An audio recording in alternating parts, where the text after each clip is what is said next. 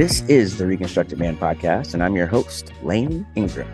The Reconstructed Man podcast is a place where we explore the transgender experience, yes, we, you, and me, by sharing our stories and lifting up the voices of others. It is for everybody, trans, cis, and everywhere in between. It's about building connection and community, and I'm so glad that you're here. So, season 4 has been super fun so far. I think what's been the most fun for me is just the simple fact that I'm back doing the show, like on a consistent basis. I'm writing more on my blog. I am posting more social media content, re-engaging in the fight for trans right, and it feels good. And doing this show and talking to all of you and getting to meet amazing trans people is one of my favorite things to do. And so on today's show, we're going to get to learn more about Clara Lefton, trans man from Wisconsin who reached out and said, "Hey, I'm trans and I want to be on the show." And first of all, that is a dream come true email for me to get, because it's like, I want to know all the trans people I can, and I want to share your story and I want to share your experience. And so back to Clara. So he starts to tell me all this cool stuff about his life and his journey. And he's like, as an athlete in the media world and just walking through life as a trans man. And so I'm very excited to meet him for the first time face to face, and for all of you to get to hear from him. I'm also going to share, obviously, what I love and hate about being trans. And of course, you're never going to guess what happened to me. And so before we get into those segments, though, I want to bring Clara in. I want to say hi. I want to welcome you to the show. And I want to thank you for coming on. So thanks for coming on. Thanks for joining. Tell everybody a little bit about yourself. Absolutely. Thanks for having me, Layne. My name's Clara. I'm just about 34 years old, and I currently live in Madison, Wisconsin, but I grew up on the East Coast. It's a recent move for me. I just finished my law degree at Rutgers, and before that, I was a journalist. I'm also on the board of a marketing agency where I do some DEI work. And I came out as trans 3 years ago. I was out as a lesbian for 17 years before that. And so it's been quite a journey. And one of the best parts of coming out has been getting to know all these other amazing people and hearing how much I have in common with them. I felt like, in retrospect, I was grasping for straws so many other years of my life in terms of relating with people. So, yeah. Awesome. I certainly know the feeling. It's like,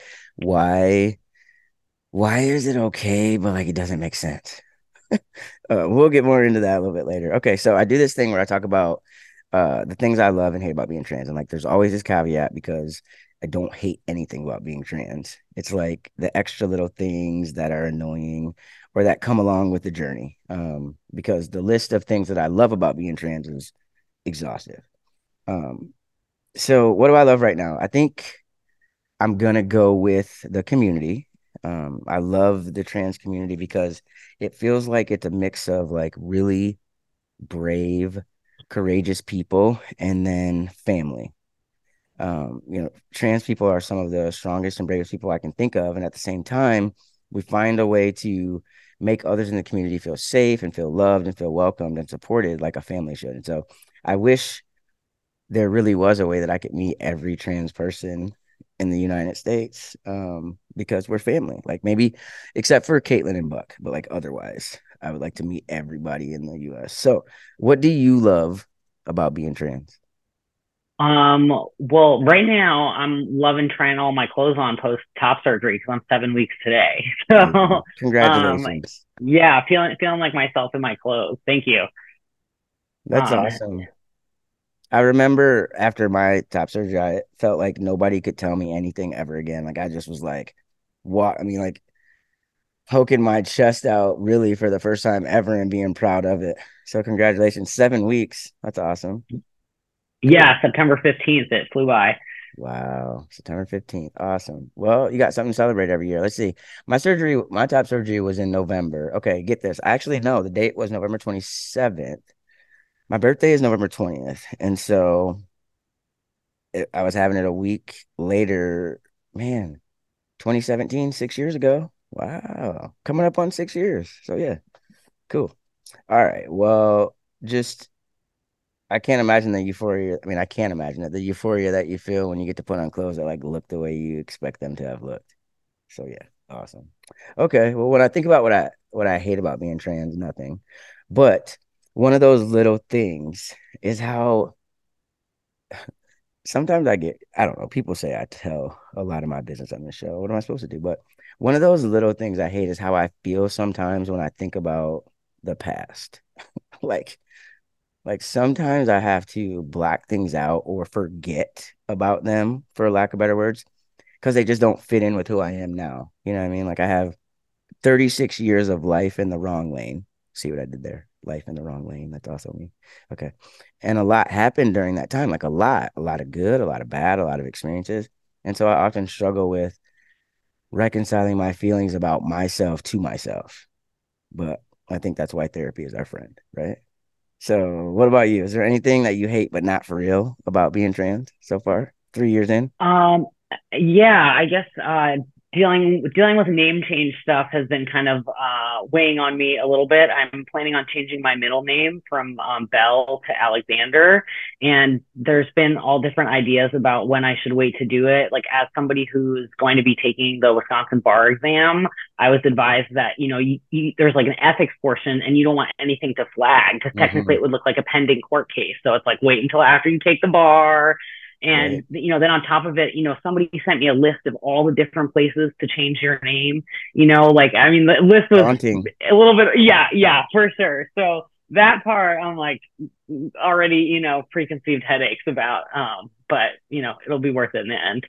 It certainly will. I wonder if Wisconsin is much like Michigan in that not only is it kind of a lengthy, tough-ish process, and not tough, like they've done some things to try to streamline it, but lengthy, lots of steps to take. It's also pretty, like, kind of expensive. I mean, especially if you're a younger trans person, maybe just starting out, or you don't have a job or steady income, or you don't have family support. I mean, I think after it's all said and done, it's up over $400. I mean, that's quite a bit. Yeah, I think that's about comparable to what it is here. When I spoke with a licensed attorney about it a couple months ago, and I think it really just depends on which judge you get in front of. Like where you're located and whether they're going to give you a little bit more of a hard time about having it happen and how long it's going to take, et cetera. So, and Wisconsin, I'm not planning on changing my gender marker anytime soon, but just another interesting fact: they won't let you change your gender marker unless you had a sex reassignment surgery. Literally, you have to Wow. tell the government you're a private business. So, Wow. yeah, Insane. Here, so a couple years ago, actually, our Secretary of State was basically like, you can walk in and be like, I want to change my gender marker for for $10, I think it was. And so that was awesome. And it's like, uh, it that's another thing that people don't understand. Like nobody, like these are difficult things that we have to do and think about. And one of the things in our process is we have to um posted in the newspaper, like in our local newspaper, that we're changing our name, and it's the reasoning is because like if anybody, if you have any creditors coming after you or people looking for you, like you have to give reasonable notice. But it's like you gotta put, I mean, we have to put all our business out there for real. So wow, that's a good one. Yeah, I hate that too. Nice. that sounds similar. Like I was in Philadelphia area for a while before, and New Jersey's right next to it. And in New Jersey, all you had to do was sign a piece of paper that says, I wasn't committing fraud to change your name. And I know in New York State, you also have to have it published in a newspaper. So yeah, there does seem to be some correlation across the states, but it just varies so much. It does. It's hard. We've got a really great county clerk here. Shout out Barb Byram. But she put together this guide to changing your name in Michigan. And so that's a resource I send out quite a bit because it's helpful because it's a hard thing to do. So yeah, cool. All right, so now it's time for You'll Never Guess What Happened. This is kind of old now, but Cyndi Lauper, you know who Cyndi Lauper is? Of course. Okay, good. All right. I mean, you're a little younger than me, but Cyndi Lauper commented on one of my videos on TikTok, and that's like kind of sweet. Like, so there was this TikTok filter that had a swinging clock, and it's supposed to be like a before and after. And so I found this photo of me when I was a little kid, and I had like my Cabbage Patch Kid, and I still have him. His name is Peach. Um, and so I basically did that picture from back then, and then I took the same picture of me now with Cabbage Patch, but like the picture before, I'm like a little girl with pigtails, and like now I'm like a grown man. And so it had the Time After Time song on it, and she liked it. Like, gave me a kissy face. So that happened. Wow. Yeah, no, it's cool. I don't know, Cyndi Lauper. I mean, she got at least two songs I really like. Are you big on TikTok at all? I'm on Instagram, not TikTok. Yeah. You're an Instagrammer. I can't. I'm trying to get better at Instagram. I'm thankful for my daughter. Like, I'm just not great at it. I just like very picturey, and I'm not a picturey guy, I guess. I don't know. You met any celebrities? Do I follow any celebrities? No, like, have you met any? Oh, in person? Yeah. Or well, I can say my recent Instagram celebrity encounter. Great, great. It's I don't know. I'm sure you've heard of the series Transparent Yeah. that aired a while back. So I guess the showrunner or the producer, Joey Soloway, followed me on Instagram a week or two ago, and I was like, oh my god. Nice. Nice. That Exactly. was my recent social media celebrity encounter. Perfect. I love that. Yeah. I also today, this is a Friday, so I listen to NPR a lot now, apparently. It's on Sirius XM. Well, I listen to this station, it's called Progress. And there's this guy, and he's on every day from 12 to 3, and he's like this older white man. I'm not even playing, like, he's like old kind of ish, probably. Okay, don't be offended. I don't mean to be ageist, people. I just mean like comparably to what I would hang out with. He's probably like 70 something, which is the older white man, like different experiences than us, but he's so great. Like, he's so cool. He gets it. He's very smart, but he's also like a really smart historian type. Like, he just knows stuff. So I like him. And so on Fridays, he does this thing where he's like, anything goes Friday, you can just call in and talk. And I've been wanting to call in, but like, what am I gonna say? But today I called in and I was talking about because this documentary is out, right? Have you heard about this from PragerU that's out right now? There's a documentary about these detransitioners.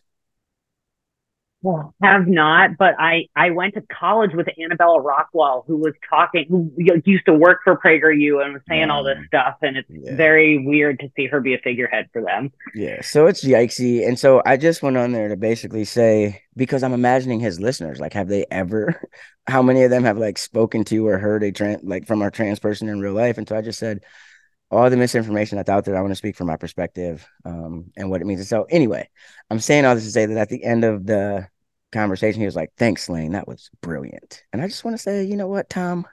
Thank you. That made my day because I listen to you all the time. Anyway, he's not a celebrity, but he's cool. All right, so let's get into it. We've been hanging out with Clara Lefton, former college rower, trans guy from Mm-hmm. Wisconsin. He's here to share his story and his journey. All right, so I'm happy you're here. Thanks for being willing to talk to me and open up. So you told us a little bit about yourself. Let's go a little bit deeper. So, like, where'd you grow up? Who are you? Yeah, sure. I grew up in Connecticut outside of New York City, in a more conservative town. But I feel like I was kind of able to like make my way and still find some friends. But yeah, I think when I look back on my childhood, there were always sort of signs that I was trans, but I just didn't really put all the pieces together until I was older. Like being on the playground and like wanting to play with the boys, but I was a girl and not wanting to play house.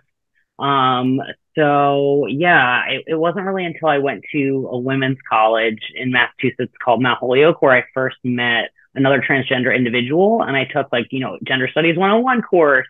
And I remember sort of having this big realization, like my gender presentation is masculine, right? Sort of like the wheels starting to turn, but then kind of like, putting that away back in the closet, and like different years would go by and I kind of come back to it and then I kind of go back and ignore it again. So it's kind of felt like always this push pull like throughout my lifetime.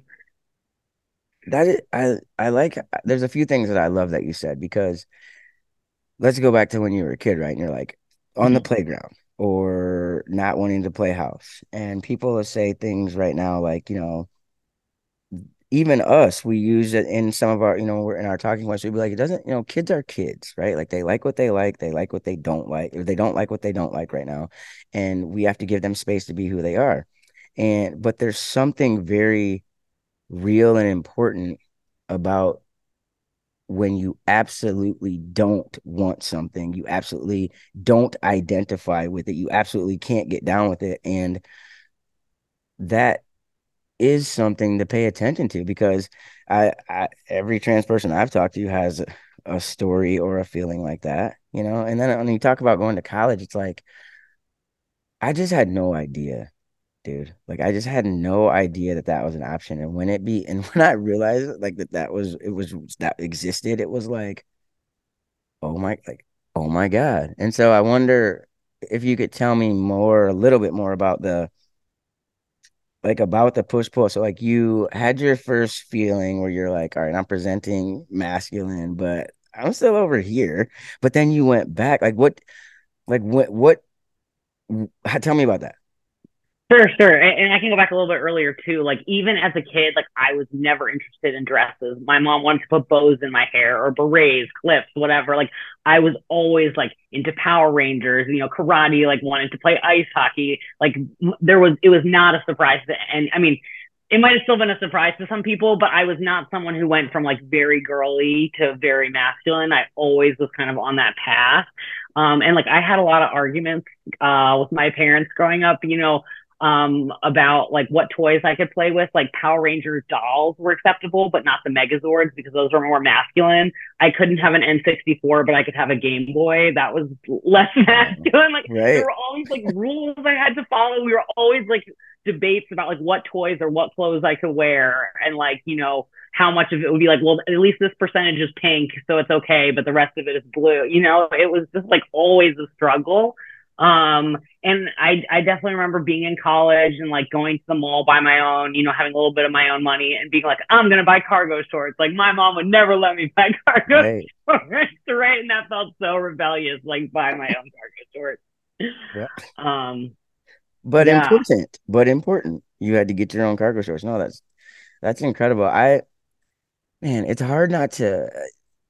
I'm not jealous. I'm happy for everyone in their own journey, but like I also sometimes wonder what it would have been like if I had known, or if I had taken any steps to like dig deeper into why I'm doing the things that I'm doing. Like you talking about going to get your cargo shorts reminds me of when I first started shopping in the men's section, and I used to do such stupid things. Like I at Macy's, I would go in the men's section and I'd like take out my phone and I'd be like, yeah, yeah. What size did you say he was? Like what when I see like somebody coming, like what a weirdo. Like just go get what you want. So, but I'd never tied that to, maybe there's something else going on. It was just like this is how you dress and what you feel most comfortable in. And it's like, I don't know. I think it's awesome for you that you got to dig into that, you know? yeah, for sure. And definitely like arguments about clothes and not understanding. Like I always liked a boxier cut. I would always just be like, I'm picky. I'm a really picky shopper. Like, online shopping's not for me. I have to see it in person, Right. And I didn't really realize that I was just like, oh, I want it to be totally flat here, And honestly, even like it wasn't, like I'm married. I've been with my wife almost 8 years. And, I came out 3 years ago and maybe 4 years ago, we were having a conversation. Sometimes you talk to your partner, hey, can I post this photo of us? Whatever. Do you think this one's cute? And she was like, you always tell me no on the photos where you can see your boobs. And I'm like, just in a shirt. And I was like, Yeah. oh, I didn't realize that until somebody Wow. else pointed it out to me. Like in my head, I was just like, don't like it. Didn't think anything Right. of it. Right. Yeah, Wow. Wow. They always know though. I mean, they know. That's great. I love that for you too, that you guys have been together 8 years and you just came out 3 years ago. So my wife and I, we just celebrated 7 years of marriage and we've been together about 10 maybe. And so I came out 7 years ago, roughly. Well, 2017, 6 years ago. Yeah, 6 years ago. And so it's awesome to have somebody that just loves you. I'm happy for you and her. absolutely. We'll have to do Yeah. like No, Zoom drinks. sorry. We'll have to do like Zoom drinks or something, like a couple date Oh, night. sounds great. Yeah, Cool. for sure. So, all right, you answered one of my other questions. You're married, so I feel like I know how you identify. So let me ask you, what made you want to come on the show? Like, that's probably a simple question, but it's like sometimes when you put it out there, like, hey, if you're part of the community and especially if you're trans, come talk to me. Um, Sometimes people are wary to do so, and then sometimes people send you an email. So what made you want to come on and talk? Yeah, for sure. I think so much back to that childhood experience that you described of just not knowing it was an option to be a trans person. Like it kind of felt like fantastical. Like it's like, oh, that's this like being a boy or a man, that would be like, unicorns or mermaids. Like it's just not real, but that would be cool, And I just think visibility is so important. And for me, feeling more comfortable in myself, so much of that was talking to other people. The first year that I came out, I decided to transition socially first before thinking about any sort of medical intervention. And I basically spent that first year like listening to podcasts, like going to support groups, like reading memoirs by people who had transitioned. And yeah, I just even so, when I talk to people, they might be like, you're the first trans person I've ever met, and obviously they probably know somebody else. They just don't know that. Right. But I just feel like we're at such an interesting time in history, and I'm happy to set an example for the future. Yeah. And just tell people it's okay to be you. It's so important, and everybody doesn't do that, and everybody doesn't have to do that. But as many of us who can stand up and stand out and speak out, the better. Wow, you said something so cool. You're like, so you decided to transition socially first. What was your thought process behind that? And I'll tell you why I'm asking after you answer. Sure. Well, for me, I had really significant like shoulder injury at the time, and part of putting the pieces together was really having to think about my posture. And I realized how bad my chest dysphoria was. And at the time, I was like, oh, maybe I want to have top surgery, but I'm in law school right now, and I don't know how the Hmm. timing would work. And I was just like wasn't sure about if I wanted to start hormone replacement therapy. I had kind of existed in this like genderqueer space for a long time. And I sort of, there's kind of this talking point about like, am I trans enough, And I was like, am I really a trans man? Am I somewhere in the middle? Wow. Like, I just kind of had this moment where I was like, okay, I'm not a girl, like, period. Like, that is definitely Yep, got determined. And that. like, yeah. So it was through going and talking to other trans people that I realized the like, am I trans enough talking question comes up. It felt like that was like the most trans thing possible. Like I didn't meet a lot of people who were so confident because everything in society tells you like, no, this isn't you. Like that's not culturally acceptable. Like that can't be reality. So yeah, I think I'm also just a risk avoidant person. And so Hmm. I just felt like I'm going to try to get as much information as possible about this. And it was also the pandemic. So I could kind of, I wasn't seeing people in person all the time. So it was like, oh, people who I would see in person would be respectful because they'd be people close to me. Right. Right. So, yeah. Wow.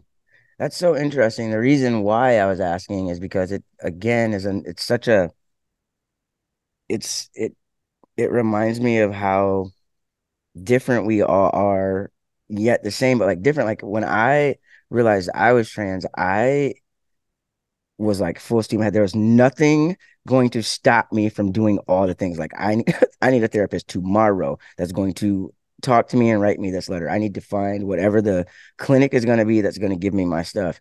And I remember when I first started taking testosterone and I started getting like a couple little whiskers, I it my top dysphoria became unbearable for me.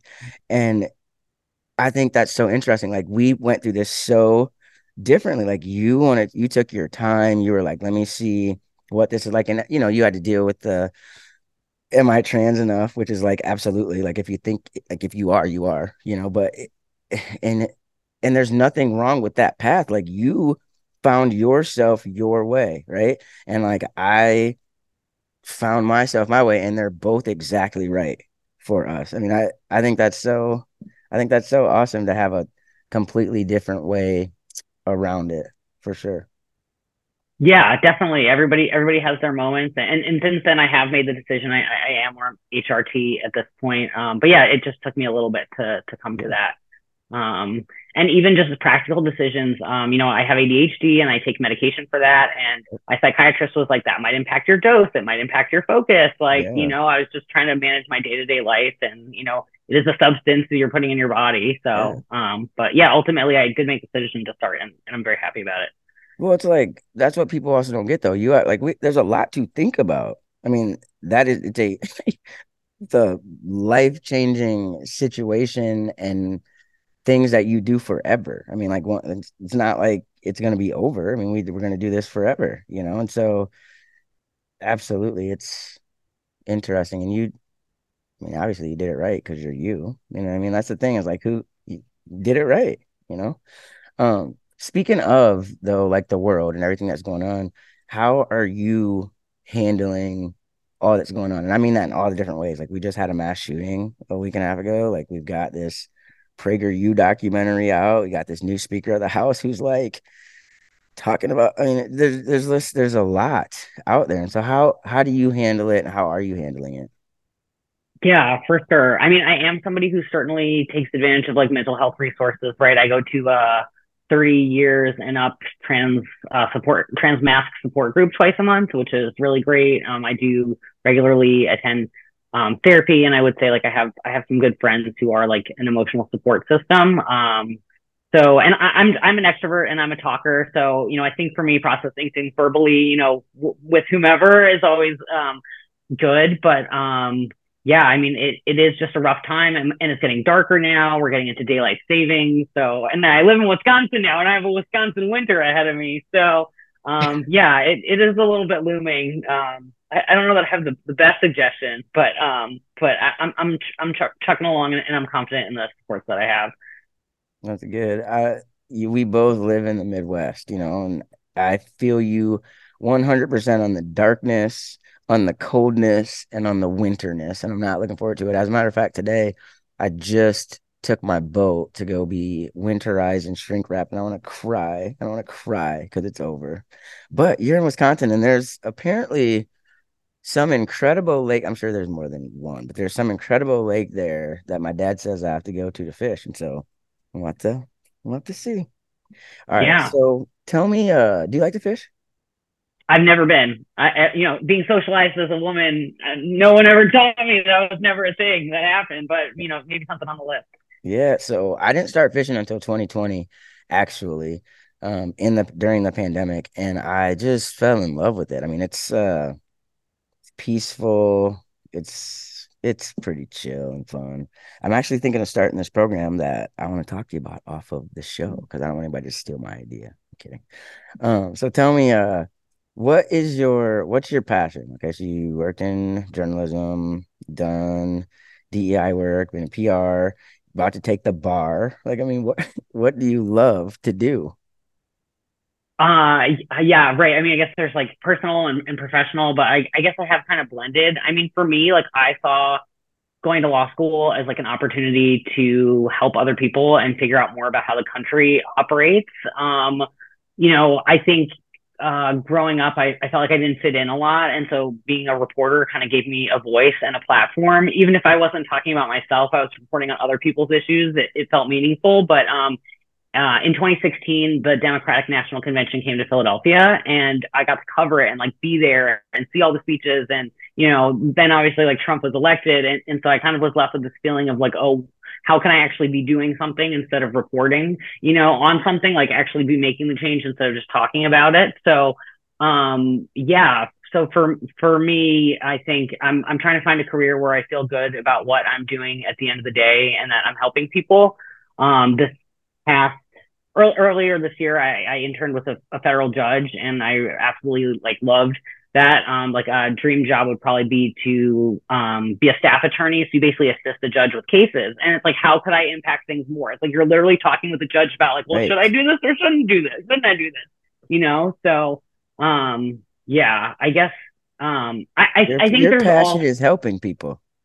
yeah, for sure. And I think there's also the sort of weird sort of parallel element which comes next to it, which I think has to do with my trans identity, because for so long there was this like repression and like, kind of knowing that there was this like thing about myself that I thought was so negative and terrible and shameful. And so I think I kind of created these career paths where it was like, look, I'm adding value to the world. Like I'm being a good person, like trying to place moral value on me because I like had this like shameful thing about myself. No, yeah, So it's that interesting how it comes sucks. out. No, that sucks though. I know exactly what you mean. It's like, dang, I just want to be I want to be a good, great role model. I'm just trying to be a good person, but it's like, man, okay, it reminds me of when there was another mass shooting, but the person identified as trans, and I was like, they couldn't wait to jump on that. It's like we can't, it feels like we can't do anything. And so I totally get what you mean. I feel that too. Um, wow. Okay, you know what I haven't asked you about? I haven't asked you about your, which maybe we don't want to talk about, but I haven't asked you about your family. Like, are you like you got a big family? You guys close? Like, how are they? How were they? Yeah, sure. I have my immediate family is 5 people. I have 2 siblings. I'm the oldest, and I have my parents. I have some aunts and uncles and like cousins that I'm close with. But overall, my family has been supportive. My mom's brother, my uncle is gay, and obviously it's a different LGBTQ alphabet, but that has certainly been really helpful just to kind of have that. It's like okay, the family kind of dealt with that a little bit 20 years prior, and it's like here's a new member. Right. But yeah, I mean, I think it's gone in stages, right? Because I first came out at 13 as like gay or lesbian. I never really liked lesbian because I felt it was too feminine. It's the um, worst word. No, listening to you talking, I'm like, God, I'm like talking to myself. No, I get it. It's the worst word. I refuse to call myself that. Ugh. yeah, right, for sure. I just imagine like nail polish on It's that one gross. but I feel like this was still like a little bit different because when you come out about your sexuality, you're just kind of being like, I'm giving you information, like but when you come out as trans and maybe you're asking about pronouns or about a different name, then you're actually requiring somebody to do something different to make a change, and so it's kind of a bigger ask. I mean, overall, like my wife has been amazing. I think, it's taken my dad some time to come around. But I think we're on the right track. I have attended holidays. Like at no point have I been like banned from anything. Great. But there have certainly been tough discussions. But I appreciate having them. My 91-year-old grandmother has asked me to explain what non-binary is. And Wow. I'm like, okay, cool. I Sure. never expected her. I was just gonna let her have a pass. Like I was just like it's such a different Right. generation. But I appreciate her trying to engage with me about things that are outside of her scope. I So love that for you. No, that's great. I mean, it's like when I think about when it hits me how I've impacted the people in my life, their lives, how I've impacted their lives. I mean, it's not lost on me. The other day, in fact, I was just telling my wife, I'm like,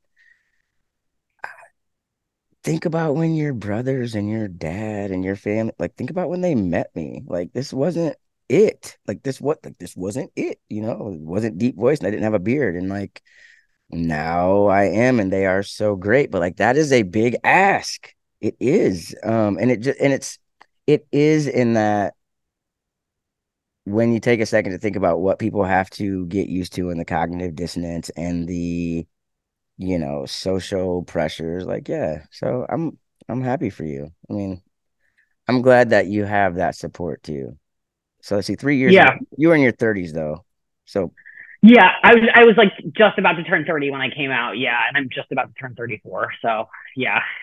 cool. I think that helps. I think a little bit later in life, a little bit more established, I think that also helps with just how you deal with it overall in the cases of when people don't react well or give you the response that you'd hope for. I mean, being older, having your own home and, things and people in your life kind of can make it easier sometimes. Yeah, absolutely. I was the most nervous to talk to my mom about it, just because we are so close. And it was okay, but I couldn't. I was like, when am I going to pick the day? What's going to be the day? And I actually ended up choosing that 30th birthday because I was like, well, because I knew it was going to be upsetting, but I was like, well, this day's already supposed to be about me, right? Like at any Right? time of the year, and this seems like Smart. the appropriate day. Yeah, Right. Do you really want to be upset with me on my birthday? Very smart. right. I like that. So did you have any brothers before? Like, do you have brothers or your Uh, siblings? yeah, my siblings are cis. I have a younger sister and a younger brother. Same. I'm the oldest too, ish. I mean, anyway, I have a younger brother and younger sister, and one of these days I'm gonna have a conversation. Maybe I'll get a round table of trans guys who also have brothers so that we can talk about that. Because I don't know, maybe I'm weird, but like there's something in there that we should talk about. And it's just in relationships with sons and their moms, like the difference in the relationship after you transition, if there is one. I think that's a interesting topic. I don't know. What do you think? Yeah, I think there are two things to talk about there, just in terms of, for me, maybe like jealousy of seeing my brother like treated as a boy growing up, and even though it was like subconscious. And then I think the other thing for me is also in terms of the pressure like that I see my sister have. My mom's gotten a lot better about it, but definitely, like, I think even like after I like finally cut off my hair and was like really masculine, or like in between for a long time, like my mom kind of, I feel like kind of diverted from all the pressure about getting married and like having a, the white picket house. But then it kind of all went to my sister Oh, too. wow. So yeah. Your sister's looking at you like, come on. Yep. That's funny. So Wow. Okay, so tell me about being an athlete. College athlete. I get it. Tell me, like, how does that influence or not your life now? For sure. I mean, I think being an athlete was such a big part of my life. It was, one of the one places where I really felt celebrated. And it was like it didn't matter what I was wearing, right? Like everybody's wearing the same team uniform, like, but it's like we all have this goal.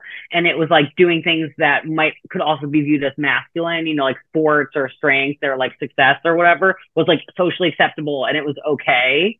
And so I always leaned really hard into that, and those were always my sources of friendships growing up, were team sports. And then I think as I got older, I got really into rowing, especially in college. I rowed NCAA D3. And it was the only atmosphere I'd ever been in where women weightlifting was like totally normalized and like what you're supposed to be doing, Mhm. right? And so I think it almost became this thing where, and then I rowed for like 17 years, um where it was like that was my way of sort of being a man. It was like I did this really macho thing, like it's like you get up really Right. early and it's supposed to be really tough, and like it's really like militaristic. There's like particular orders about how somebody's like calling out how you put the boat in and out. And so it kind of was like this like weird escapism where I was like in this parallel universe doing this really masculine thing, but still not realizing why that was so important to me. Right. Wow. And like rowing is intense. I mean, I'm just a bystander looker person of you rowing prowess people, but it looks like you got to have some real upper body strength and it looks intense. So that's awesome. And you were doing a lot of little stuff that should have been giving you some clues. I mean, I can look back on that too, but like you were doing some stuff that should have been letting you know maybe something's going on there. I love that you get to look back on it though. Yeah, it's amazing what you can like be in denial about for so long. And I would have all these people, like I'd get my haircut and the barber would be like, "What are your pronouns?" And I'd be like, "She, her, for now." Like, who says for now? Right. You know what I mean? Wow. Yeah. Incredible.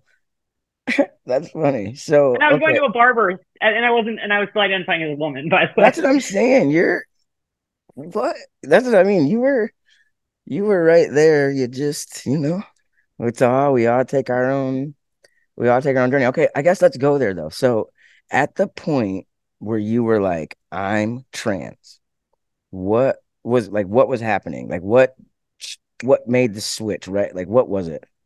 Yeah, it was a really intense time period. Like, I mean, first of all, it was like it was about to be daylight savings. We didn't know what was going to happen with the next election for 2020. And so it was getting darker out. It was political stress. I had My shoulder was really bugging me, and I was like about to. I was debating whether I was going to need to take medical leave for a semester from law school, and I had to stop rowing, and I was kind of like all these things of my identity, like professionally and personally, and like the athletic thing. And I was like, why can't I just relax and be like, my body needs to chill, like something's come up or whatever. And I realized that I had been doing all these things to be like an A-type personality, right? To create value and to be like, look, I look so good on paper because like deep down, I'm totally not that little girl that everybody wanted in hair bows, like the whole time. So I was kind of on this dog walk one day, and I kind of just like I don't know, just like thinking about all the things, and I just like kind of had this thing where I was just like, I'm not a girl. Like it just all clicked, and I basically just like came home and like hugged my wife and just started like sobbing. Like that was, yeah, The moment. yeah. And okay, so let me ask you this. When you said that, when you said it, when you felt it, when you said it to yourself in that moment, like, was there not this moment of like clarity plus calm plus like, wow, and then followed by intense anxiety and fear? But you know what I mean? Like, when you realized it, like, did you have the moment where it was like, where it like really clicked, where after you said it to yourself and you're like, this is 100% right? Yeah, it did feel like there was no going back, there was no questioning anymore. Like it was just like I'm definitely not a woman. Yeah, it was. I mean, just a lot of feelings at once. Yep. Just a lot. How am I going to tell people what is this going to look like? Like, what do I want to do? Like, what does this mean? Like, should I talk to some other people? I just felt like I didn't really know much about what any of the past was. Like, yes, I was out as like gay or lesbian for 17 years, and that's part of LGBT, but that doesn't mean you know anything about trans healthcare. Like, it's No. completely different, Like, I was totally ignorant. So I just felt like, okay, I have more information about myself, and now I have no idea what to do with it. But maybe I can find a way to be happier. Yep. Yeah. I have more information about myself and zero information about myself right now. That's what it's Mm-hmm. like at the beginning. Wow. Okay, so the diversity advisory council you talked about. Tell Mm-hmm. me about that. What do you do? How'd you get involved? All that. Sure. So it's an advertising agency called Slice Communications. They're based out of Philadelphia. I originally met them through journalism because I wrote about some different things that they were involved with. And they have a panel of people of diverse backgrounds, whether that's like race, gender, sexual orientation. And basically, when they put together a marketing campaign, maybe you have they call it like a marketing deck, like a PowerPoint. You show the client, this is the direction that we want to take your advertisement. So they will put like a call out to people on the board and say, hey, we'd like to have 4 people come and review, the kind of content, whether that's like images or like the actual wording that they're going to use in ads. And this could be like Wow. a whole campaign, right? This could be a commercial. This could be social media. This could be like email marketing. And so then you can give feedback like, hey, like you could use to be, you have too many just white people in your ads, like there are so Right. many different things where you could be like, you're missing the mark on this. And so it's like an attempt to try to like hold them to a higher standard. And it's been really cool. And I've met some interesting people. So yeah, it's freelance. I do a couple projects for them throughout the year. And That's yeah, I've enjoyed it. awesome. And it's a woman-owned business too, so love that. That's awesome because I mean, I almost want to like take that and suggest it at my job, just our marketing department, just in general, because we do a good job of we try to do a good job of being aware of what we're putting out there and making sure that everybody's represented and everybody feels welcome. But it's like, what a great idea to hold yourself accountable by bringing in all these different people and saying, look at our stuff. How does it make you feel? And I love that you're one of the people that get to do that because your voice is in the room, all of your voice.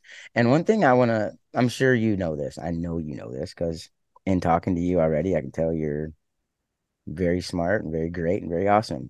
But you do know that as you continue through your transition, as you get older, as you whatever go forth in your career, because I mean, you could be anywhere in rooms with people that I might not be like, the privilege that you will have, right? Like as a white man, Mm-hmm. you have you will inherently have it, and it's going to be important how you use it. And so I love that you're already doing that, because it would be easy for you to just live at some point. You know what I mean? It'd be easy for you to live and nobody, and for nobody to know. It'd be easy for me to Yeah. live and nobody know, but like we're not gonna do that. I think for me, part of keeping my name, which is stereotypically feminine, was like wanting to always be out, like not wanting to blend in, not wanting to just be like another like cis white man, right? Like I just, it was like everybody's always gonna pause on Clara and be like, what? I really hated that Wow. idea. I mean, I'm sure it'll still happen, based on strangers, like etc. They don't talk to me, they don't know my name, whatever. But yeah, I don't know. I couldn't imagine after being like, I felt so visible as like a masculine presenting woman for so long, like Yeah. standing out in a crowd or having Yeah. people stare, and then just like blending in as like a Yeah. short like dude was like kind of a weird It's concept. the worst, kinda. It's so great because I look how I want to look and I'm being received as I want to be received. But I'm like, but wait, no, I'm a that's what I want to be like. But anyway, that's good. And that's so interesting that you are standing so firmly about your name. How wonderful, brave, and cool of you is what that makes me Thank feel. you. Yeah. Yeah, I get feedback that I know it opens like me to other people maybe to more error just because it is like so traditionally female, but I just feel like it's a conversation opener. And I've had people be like, it would be easier for me, and I'm like, it's not about what's easy for you. It's felt weird for me the whole time, and now you can feel weird saying Clara, he, him, dead. Yeah. Me feeling weird. Well, and it's like, so even for me, I'm a trans dude, right? So I see your name come across, and to me, it's like my first thought was, okay, we hadn't met yet. So my first thought is obviously I go like, dang, he must be worried about his family, or he must have to go by X, Y, and Z because of this. Or he had like all the reasons that we have to protect ourselves, but you have taken the power of your own name back. I mean, that's almost like a flip it on its head. Yeah, for sure. I mean, so my middle name is Belle, right? I'm named after my great grandmother. And when I was 6, Disney's Beauty and the Beast came out, and everybody was like Princess Belle, and all of a sudden I was like, oh no, I don't want to be associated with that. So I had no idea what reclaiming my name was at 6, but I sort of had this like mental separation in my head. And since 6, it was like I'm just Clara, not Clara Belle. Right. Yeah, I've just decided to run with it. Looking forward to when I have Clara Alexander legally as my name. Right. Nice. Alexander. I actually wanted Alex as my name. Uh, and I didn't succumb to the pressure, I wouldn't say, but so like my government name, I just dropped the A off the front of it. And in my family, people called me Layne all the time anyway. So it was like I knew another dude whose name was Layne, spelled how my name is, and I just was like, okay, that's fine. It's easy. But it's like, who needs easy when you want to be Alex? But my wife is like, I don't know if I want to call you Alex. And I was like, that is really rude. And also, there was this guy in the past with one of my friends who was kind of a jerk, and his name was Alex. And I was like, so, but good for you on Alexander. Okay. Okay. I hear you though. There's pressure in renaming yourself, and then everybody who you already know, you're gonna have to say, "No, I'm using this new name," and then they're gonna be like, "Why did you choose that?" And then you feel responsible to be like, "I was very thoughtful, and these are I all the reasons why know. it's the perfect name." And it's like it's kind of a lot of pressure. Yeah, it is. And it's like also just call like, yeah, I don't know what? Call me what I'm asking, but yeah, no. So my name is a cop out, and I'm not brave and strong like you. I'm kidding. It's fine. It works. Um, all right, let's see. What else do I want to know about you? Okay, you said you go to this trans masculine support group. What's that all about? Like, whoa, I want. Yeah, yeah, for sure. So originally it is actually run out of the Oakland LGBT Center in California. They used to have, my friend Finn lived in Oakland at the time, and he wanted to try to find a group of just trans mass people to relate to. And a lot of the support groups that he was going to tended to be heavily like trans feminine and or a lot of younger people. And he felt as somebody coming out in his 40s that he had a different experience. And Mhm. so he created his own group. During the pandemic, it went on Zoom, and I found it. And at this point, like, people come from like all over. There's somebody from the Chicago area. There's a lot of people in Philadelphia. There's somebody in New Jersey. There's some people from across the nation. And it's like every first and third Monday of the month. And it's peer support. So my friend Finn is not a therapist. But basically, you could have anywhere from like, I don't know, 7 to 20 people, just depending on the day. And I've developed relationships with some of these people, and I've seen them when I've traveled. It's been, made friendships outside of group. Hey, I really enjoyed, hearing you talk about the subject. Can we have a phone call about that later? And that was just really helpful in terms of like finding community and support. And because it's the 30 plus group, I've also, the oldest member that I've met is 73. Wow. And that's been so cool. Who came out like 30 years ago. Wow. And the different Dennis and the different challenges that he's had, including socially. Like, he was telling us how back in the day he would have to make up stories about like being in Vietnam because he wasn't there, because he didn't get drafted. Right. It was like a social faux pas that he had to try to like navigate. And I was like, oh my God, I never even thought about that. So yeah, it's really interesting to hear everybody's stories from all different timelines. And so I highly recommend. Yeah. Awesome. And like, just another reminder of like, we've just been around a long time, and people have been fighting this fight for a long time. And you and I get to be on this, doing this because of them. I mean, it just is, that's awesome. I love that idea of a group. So here, I actually just got the email today. I'm going to be on, it's called the Salas Center. It's kind of like our LGBTQ plus center. I'm going to be on their board here starting in December, and I'm super excited about that because I'm 100% biased in our little alphabet mafia community. Like, I only care about trans people. No, I'm kidding. I care about us all, but like, I have a real care for trans youth and, people who are trans, making sure that they know that they're loved and welcomed and that they matter and not crazy. And so I'm looking forward to that. And so I might be reaching out to say, like, how did you guys get this going in your area, or any suggestions? Because we need that. I mean, we need that here. I'm not the only trans guy in my area.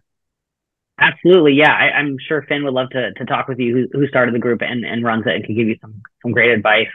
And sort of, I think having it only like once or twice a month versus weekly creates incentive for people to come. Because if it's every week, people are like, oh, I have something this week, whatever. But having it monthly or twice a month, it's like, oh, well, I gotta go, otherwise I'm, not gonna miss it. So you get better turnout that way. So, and the group has guidelines about like certain language that you're supposed to use or not use. I'm not doing a good job of describing it, but yeah, there's certainly some information you could take back with you. Definitely. Great. Awesome. Well, I mean, dang, it's been great talking to you and getting to know you. I appreciate you coming on my show. I think, what's coming up next for you? What do you got going on next? What's happening next? What should we be on the lookout for? I don't know. I feel like I'm going to see you in a couple years, like, I don't know, as a national correspondent or something. I don't know. But what's coming up next for you? That would be cool. Yeah. I mean, we'll see what I end up doing, if I end up combining law and journalism down the line or not. Yeah, right now I'm planning on taking the bar exam in February and looking for some associate attorney positions in Madison. I'll keep an eye out, maybe work with some judges. We'll see. I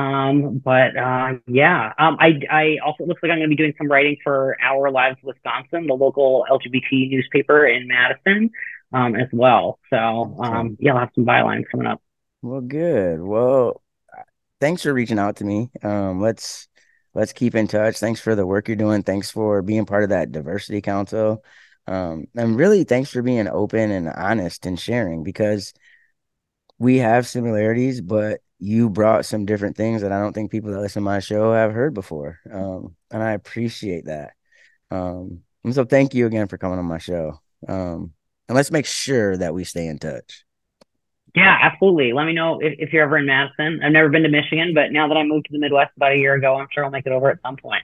Yeah, and we got to go fishing. I think I'll find a way to get to Wisconsin. I will, because I'm into putting my boat in any water I can. Okay. All right. All right, everybody. Well, if you want to talk to me, there's an easy way you can do it. If you want to talk to me, you want to share your story, your experience on the show, send me an email at thereconstructedman@gmail.com or hit me up on Twitter at DRM Podcast. I love this show and I love talking to all of you. Thank you for listening.